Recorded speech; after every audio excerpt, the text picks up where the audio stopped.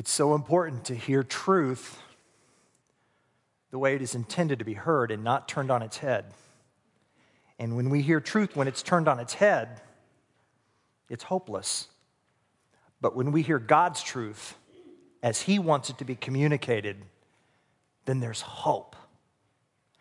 We're going to talk this morning about truth. My name is Randy. I'm the preaching minister here at Windsor Road Christian Church. If this is your first Sunday here, we are in a series of messages over the last book of the New Testament, the book of Revelation. And today, we're going to be listening to a message which Jesus gave to a local church that has to do with truth. If you have your Bibles, I want you to turn to Revelation chapter 2, and we're going to be looking at verses 12 through 17. The book of Revelation begins with an amazing vision of Jesus Christ, who stands among 7 churches, Revelation 1 tells us, and He's in control, He's present, He knows what's going on, and Revelation chapters 2 and 3 are messages to these 7 churches. The number 7 is a symbolic number in the book of Revelation, meaning that what's true of these real churches that existed in the 1st and 2nd centuries are all the messages to these churches are also relevant, and they are to be paid attention to and listened to by Windsor Road Christian Church as well. And so today we're going to look at the letter to the church in Pergamum. So follow along with me on page 868 of your church Bibles, Revelation 2, verses 12 to 17. It's up on the screen as well. To the angel of the church in Pergamum write, "These are the words of Him," that's Jesus now, "these are the words of Him who has the sharp, double-edged sword. I know where you live, where Satan has his throne. Yet you remain true to my name. You did not renounce your faith in me, even in the days of Antipas, my faithful witness, who was put to death in your city where Satan lives. Nevertheless, I have a few things against you. You have people there who hold to the teaching of Balaam, who taught Balak to entice the Israelites to sin by eating food sacrificed to idols and by committing sexual immorality. Likewise, you also have those who hold to the teaching of the Nicolaitans.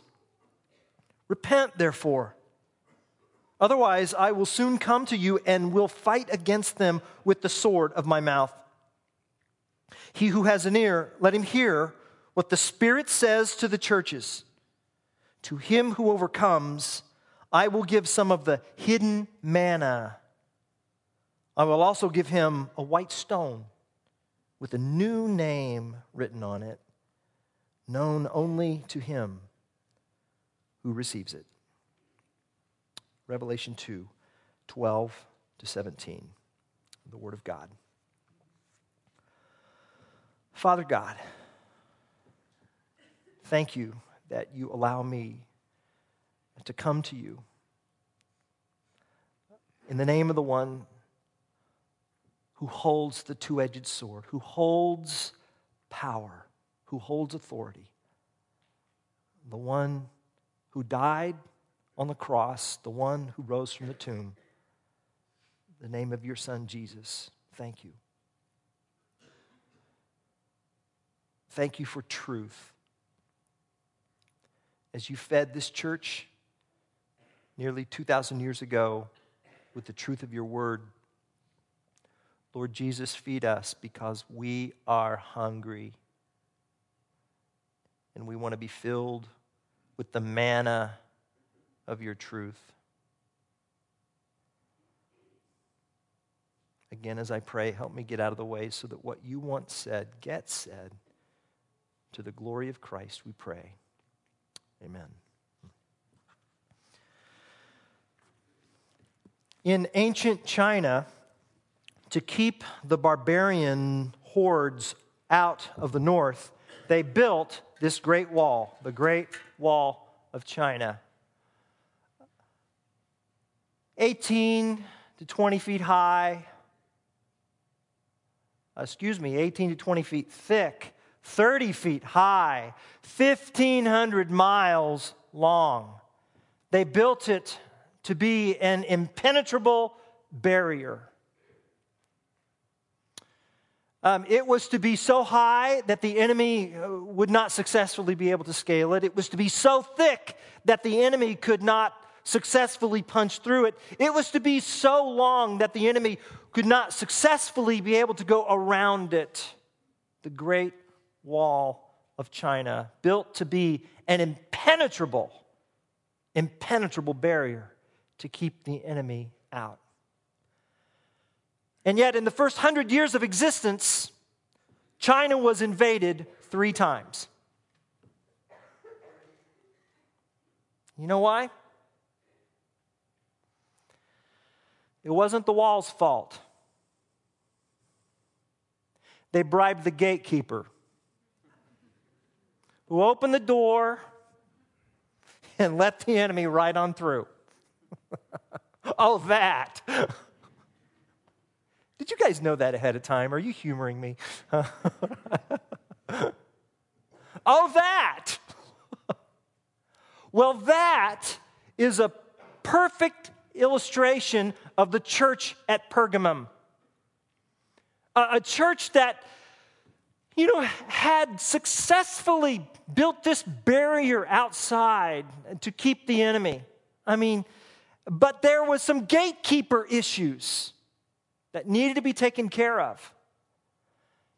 And as we think about this church this morning in Revelation chapter 2, and Jesus' message to them, which is also his message to us, I want you to think about maybe your spiritual life, your realm of influence. I want you to think about your life, your marriage, your family.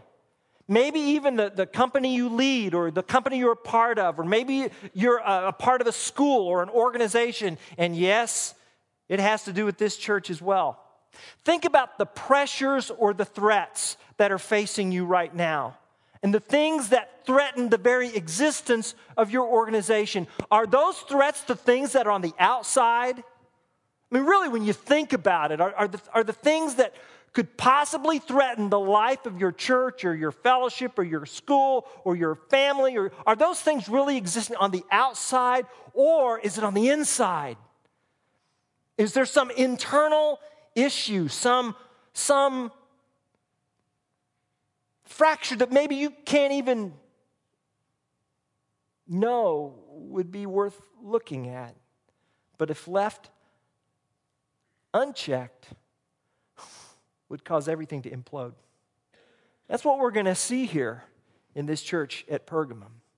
And what I want us to do is, we're looking through these verses here in Revelation chapter 2. I want us to first listen to the commendation that Jesus has to say about this church. And then they're doing some good things, and we need to hear what those things are, because there could be a commendation for us. But then Jesus says, you've got some issues here. And there's a criticism that Christ has. And they needed to hear it, and we need to hear it as well. And then thirdly, there's a command that Jesus gives. You see it there in verse 16. But that's kind of where we're tracking, all right? The 3 C's, the commendation and the criticism and the command to this church in Pergamum. The commendation, you see that in verse 13. Jesus says, I know where you live, where Satan has his throne, yet you remain true to my name. I know where you live. I know. That's unique, because in the other letters, Jesus says typically, I know your deeds. I know your works. Last week in Smyrna, he said, I know your afflictions. But to all the other churches, he says, I know your deeds. Not here. He says, I know where you live. I know. Well, great. What's significant about that? Let's see. This is the map of Turkey. And you can see the little postal route that occurred there, starting at Ephesus. 35 miles north there is Smyrna. We looked at that church last week. And then about 70 miles even further north and a little bit inland to the east is the city of Pergamum. By the way, these three cities were kind of sibling rivals in the Roman Empire, each vying for Rome's attention, and Rome liked it that way because that way it kept each of them loyal to the empire. It's kind of, you know how it is in relationships, huh?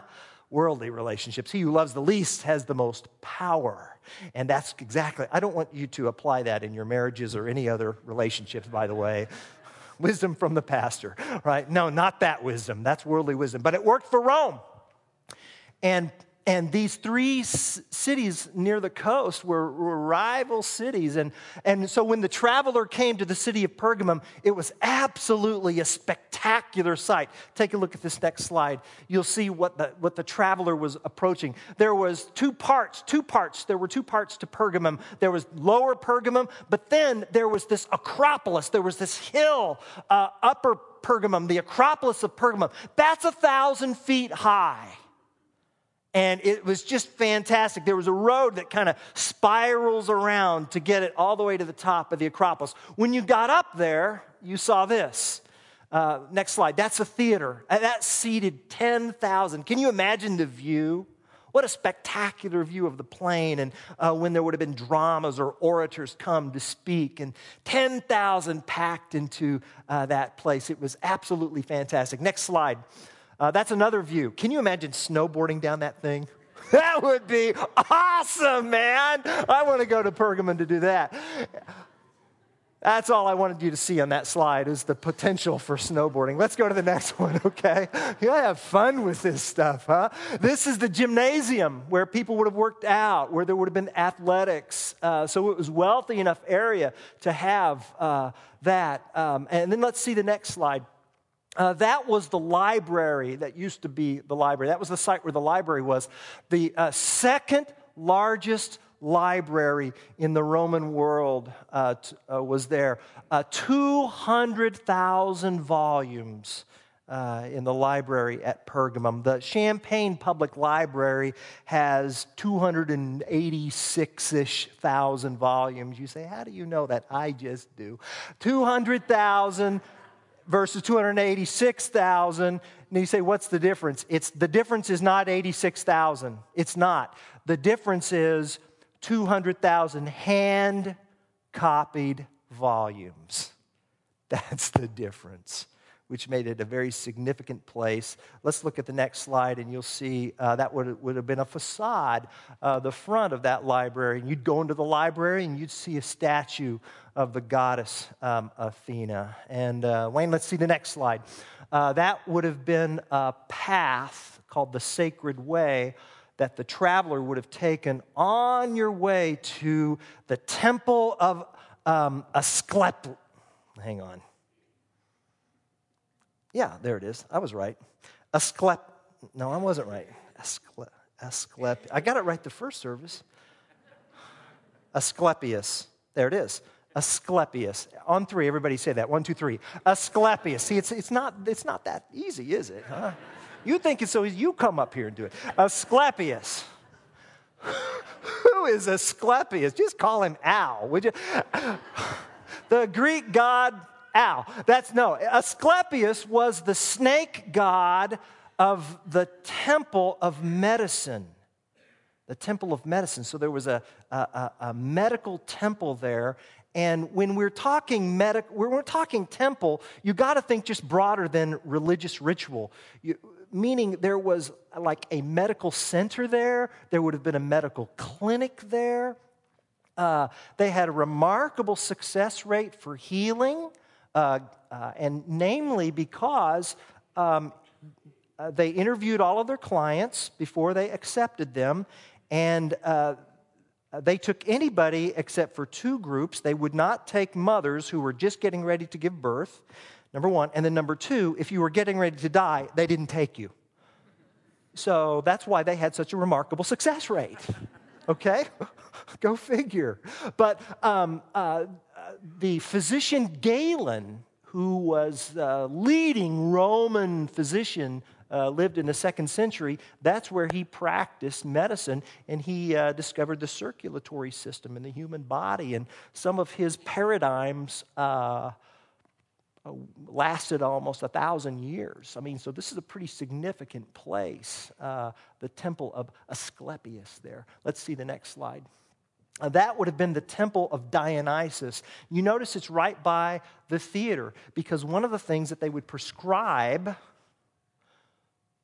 there for healing would have been, we'll go to the theater. Be good for your soul. Be good for your emotions, etc. And this would have, they would have prescribed the theater here. Once you hear the temple of Dionysus, Dionysus was thought to have been an offspring of the Greek god Zeus and immortal. And Dionysus was kind of the frat party god. And there were three components to the worship of Dionysus. Raw meat, plenty of alcohol, and naked women. That was called worship in the temple of Dionysus. I'm not kidding. It was so immoral that that worship in the temple of Dionysus was outlawed in the city of Rome itself. So it's just a little too much for the mothership there. And that's Dionysus. And then there's the Greek god Zeus, and there's the temple of Zeus, who is the king of the gods, the savior god. In addition to all these Greek gods, then they incorporated Roman emperor worship, and that's what this next slide is about. That is a temple to the Roman emperor Trajan. In the city of Pergamum, emperor worship to a living emperor was instituted in Pergamum. So in other words, they didn't wait till the emperor was dead in Pergamum. They went on ahead and started worshiping the emperor while the emperor was alive, and that began with Augustus. And so every Roman citizen was expected to show up and sprinkle incense before the emperor in an act of worship. Here's another slide after this that is a coin that was minted to the Emperor Augustus for the temple that had existed in Pergamum at that time. And then I want you to see this next slide. This is amazing. You go to Pergamum, you're going to see a museum, and then that is a recreation of what all of those archaeological ruins would have looked like when they were new. See? So take a look at the theater there. It's beautiful. And you remember that mall, that Sacred Way? Take a look at that covered little kind of a portico tunnel there. And then to the right there is the Temple of Zeus. And then there's other temples and other, the library is there. It's all up on top of the hill. A fantastic place. That's why Jesus said, that's what Jesus' words, "I know where you live," is all about. I know where you live. I know what's going on. I know about all the emperor worship that's happening. And the emperor is the one who thinks that he holds the two-edged sword. See, to hold the two-edged sword, the ius gladii, meant that you had the power of life and death. And Jesus says, well, Domitian thinks that he holds the power of life and death, but Jesus says, no, I'm the one who holds that sword. And I know where you live. I know where you live. That word live there is a word that means permanent residence. And they live. Pergamum is just not their winter home. It's where they actually live, where Satan has his throne. And you remain true to my name. Now listen to me, church. The reason why I'm showing you all of these pictures of history is to get you to realize that Christianity did not emerge in a society where there was no religious expression of faith whatsoever. In fact, as you've seen from these pictures, Roman religion was very sensual, very audio, very visual. All of the senses were engaged, and Roman religion just permeated all of society, whether work or home or highway or athletic gatherings, whatever it was, the gods were engaged. And it was fantastic, whether the arts or theater. And so you have all of this engagement with this incredible, beautiful and sophisticated and wealth and architecture of the Roman pantheon of gods and the Greeks. And then you have Christianity. Well, where did they get together? They got together in John's house. That's where they did, right? And if John's house was just like in any ordinary house in Pergamum, there'd be about 12 of us. That's where it'd be. And if John was a rich Roman, he'd have a ringing cell phone going off at the time. And there may be 50 people who'd be able to meet in his villa. Okay? So you see? So what you got, Christianity didn't survive because it was high tech. And Christianity didn't survive because it was able to compete with all that was going on in Pergamum and the culture. Why did Christianity survive? The only thing the Christians had was truth. Truth. And Jesus says, you got the truth. I know where you live. And you didn't renounce the truth. You didn't renounce your faith in me. Even in the days of Antipas. Who's that? He's a leader who was the first martyr in Asia. Remember, Polycarp died about 155 AD. This guy died before Domitian was put to death. Domitian had, which would have been before 95 AD, Antipas, the very first martyr who surrendered his life for Jesus, my faithful witness, who was put to death in your city, right there where Satan lives. That word lives, again, permanent residence. Your hometown, Satan's hometown, you bet there's going to be conflict. And church tradition tells us that Antipas was put to death. He was slow roasted to death in a copper kettle that shaped like a bull. Wow. But you're staying true. How do you stay? How do you survive that? Huh? Well, these verses don't explicitly tell us, but they do implicitly tell us, and I'll just focus on one word in verse 13, one word repeated a couple of times. It's the word you. Y-O-U, because every time the word Y-O-U is used, it's in the plural. You can't make it in a town like that for Jesus by yourself. You're just not going to make it. You're not. You all, by God's grace, can and will. And that's what Jesus is saying. And I'm not telling you anything that you all really probably don't already know, because some of you work in a place that's a pressure cooker. And tomorrow morning, you're going to go to a place and you're going to feel slow roasted. And some of you could say to me, yeah, where I work, that's where Satan lives, all right. It's Satan's throne. Yeah, you're talking to I go out of my front yard and there's Satan's throne. And how do you make it? You make it because you stay together. You make it because you've got a band of brothers and sisters supporting you. See, folks, we're not doing small groups because it's a nifty program. Okay? We do it because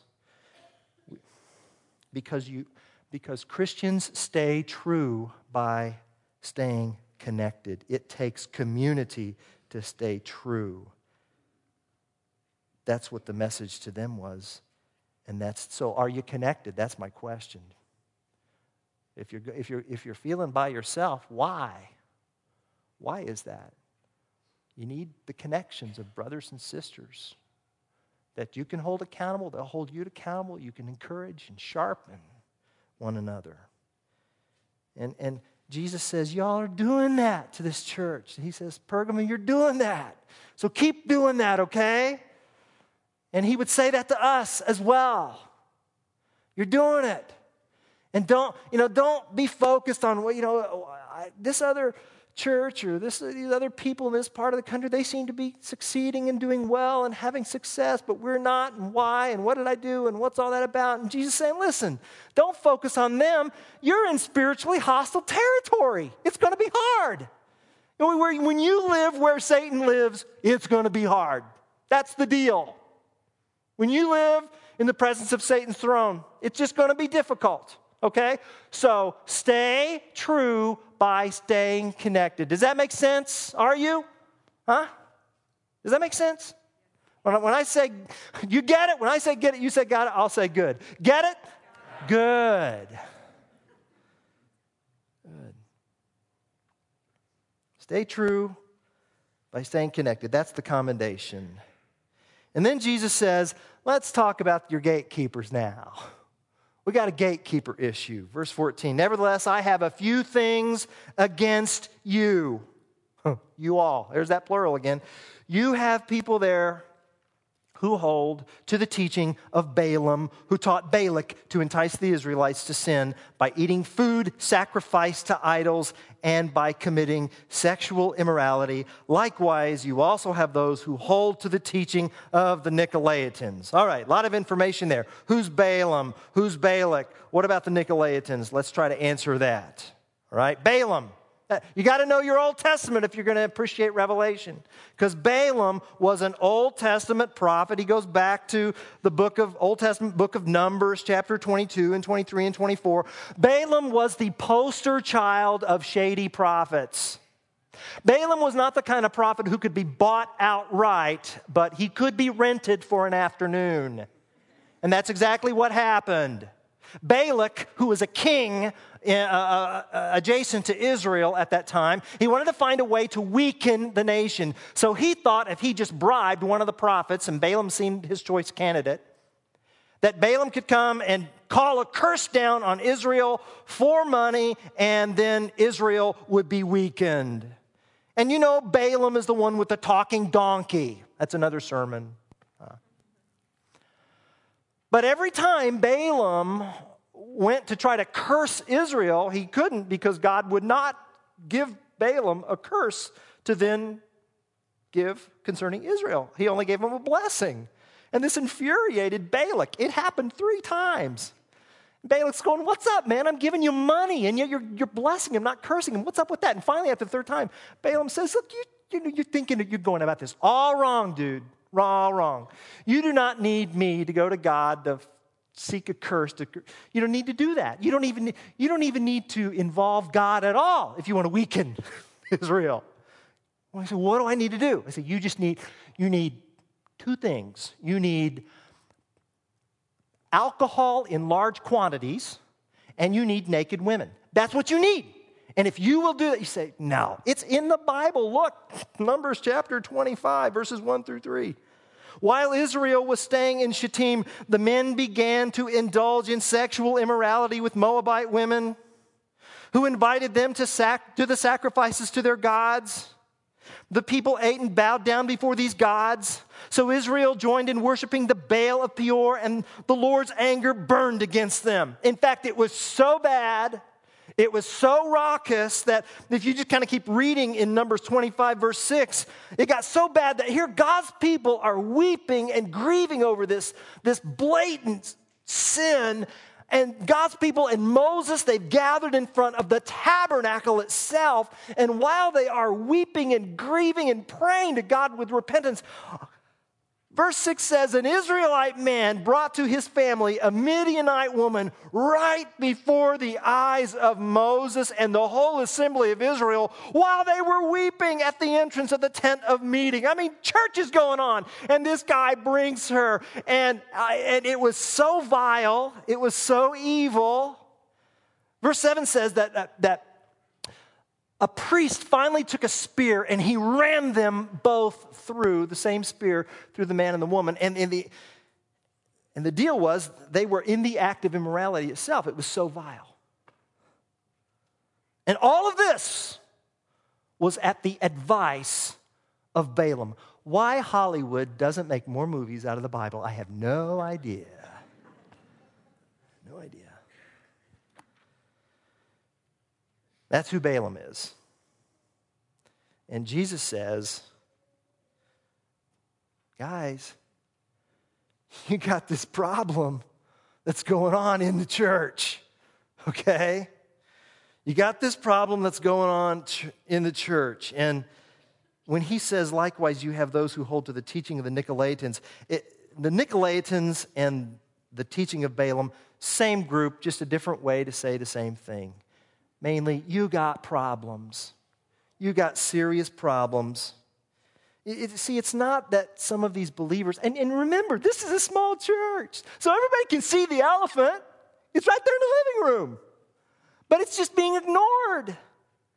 And see, they weren't rejecting Christ outright, but they were trying to mingle Christianity with contemporary culture. You know, we got to reach these Pergamites where they are, and so let's go where they are, and let's kind of, try to get them. And because after all, the Apostle Paul says, I become all things to all men by all possible means to save some. And hey, listen, yeah, Paul did say that, but he didn't sleep with the prostitute in order to witness to her. No.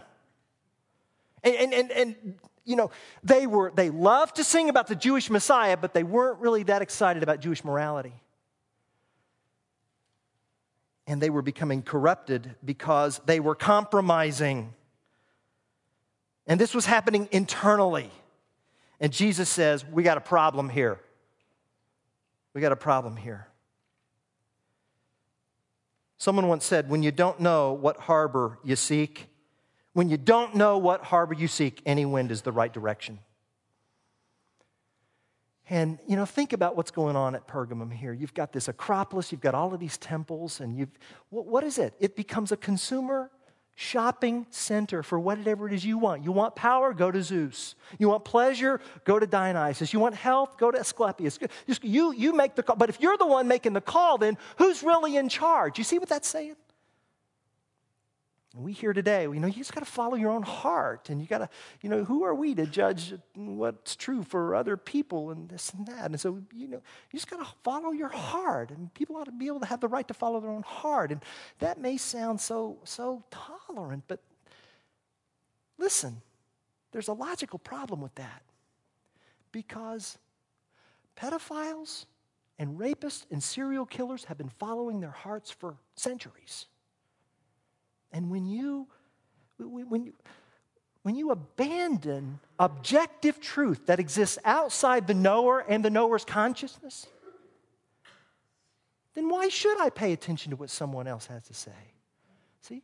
Why should I pursue education if all I care about is my truth? Well, what do I have to improve upon that? But if there is such thing as objective truth, then that's what makes education worthwhile.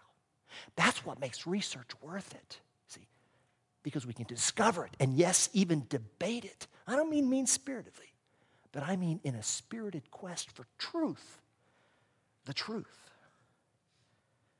Someone once said, don't be so open-minded that your brains fall out. That's a good word, isn't it? It's a good word. So Jesus says, repent. Repent. Question, who's he talking to? Who's he talking to? Look in that passage of Scripture. Who's he talking to? Is he talking to the Balaamites? No. He's talking to the faithful majority. You guys are letting this go on. You guys aren't saying anything. You guys are not willing to confront this. And Christianity is nerve intensive, and if you lose your nerve, you're going to lose the church. So you better speak up. Someone wrote a book called Confronting Intimidation, and the best quote in the book is this: you walk in your God-given authority, or someone will take it and use it against you. If you don't walk in your God-given authority, someone will take it and use it against you. I mean, does that not apply to parenting or what? I'm not talking about being abusive of our children, but I'm saying God, parents, has given you authority to direct their lives. And if you do not walk in that authority, your kids will take that and they'll use it against you. Any school principal knows that. Any school principal knows that if that principal does not walk in their God-given authority, the teachers will walk all over that principal. Oh yeah, it happens at home. Happens in school. You're leading a company. You don't walk in your God-given authority. Those you lead will use it against you. And yeah, it happens in church too. And so Jesus is saying to the leaders, you better wake up. You've lost your nerve. Christianity is a nerve-intensive faith. And if you lose your nerve, you're going to lose the church. Some of you know right now of people in your life that you need to sit down, you need to have a one-on-one with, and you need to look them in the eye, and you need to love them. You need to tell them the truth. But you've been putting that off. Why? Why? You see, Pergamum had the exact opposite as the church at Ephesus. See, Ephesus, they knew how to fight, but they'd forgotten how to love. Pergamum, well, they know how to love, but they'd forgotten how to fight. And we need the best of both. And Jesus said, if you don't, I will come soon to you, and I will fight against them with the sword of my mouth. How did Balaam die? Remember how Balaam died? Joshua 13:22 says that the Israelites had put to the sword Balaam, son of Beor, who practiced divination. Jesus says, you take care of business because that's your job. If you don't take care of business, I'm going to take care of business.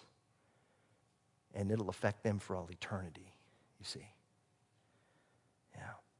You see, the thing that you're avoiding in terms of confronting the truth with someone that you love, the Holy Spirit may use that chaos to bring them back to Jesus. If you will just say something, say something. Say something.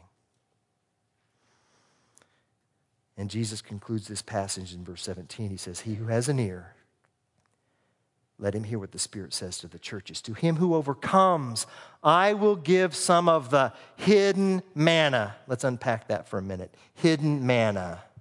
You know, the manna, the Old Testament says, fell like snow, like flakes, and the Israelites gathered them up. It was food in the wilderness.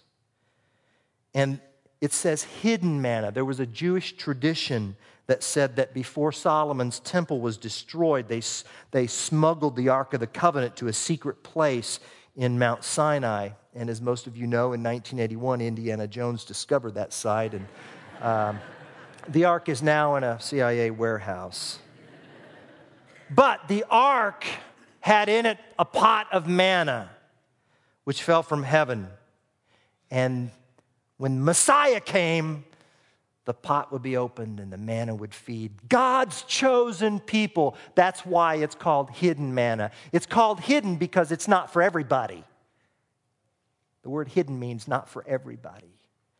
It's just for God's people, just for the overcomers. And it's food from heaven in contrast from the pagan food of Pergamum. So that's what that's about. And so the overcomers will receive hidden manna, and they will also get a white stone with a new name written on it, known only to him who receives it. White stone. At Pergamum, they're in the gymnasium. At Pergamum, the victorious gladiators were given a white stone with their name inscribed on it, and that white stone was their admission ticket to the banquet feast of victors. And that's what that's about. And a name known only to him who receives it means it's going to be your name and your name alone. There's not going to be two Randys or two Bobs or two Jims or two Johns in heaven.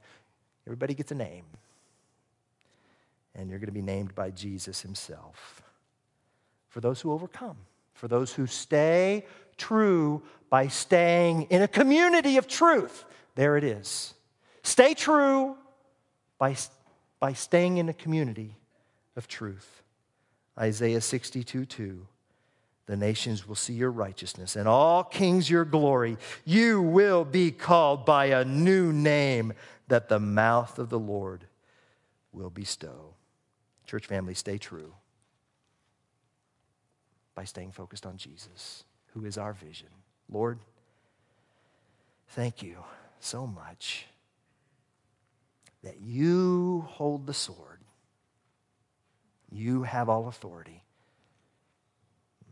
So much of what we see in this world tells us otherwise, but Lord, you tell us not to focus on what we can see, but what we don't see. So open the eyes of our heart so that we may see the vision of the glorified Christ, who not only holds the sword, but holds us. Amen.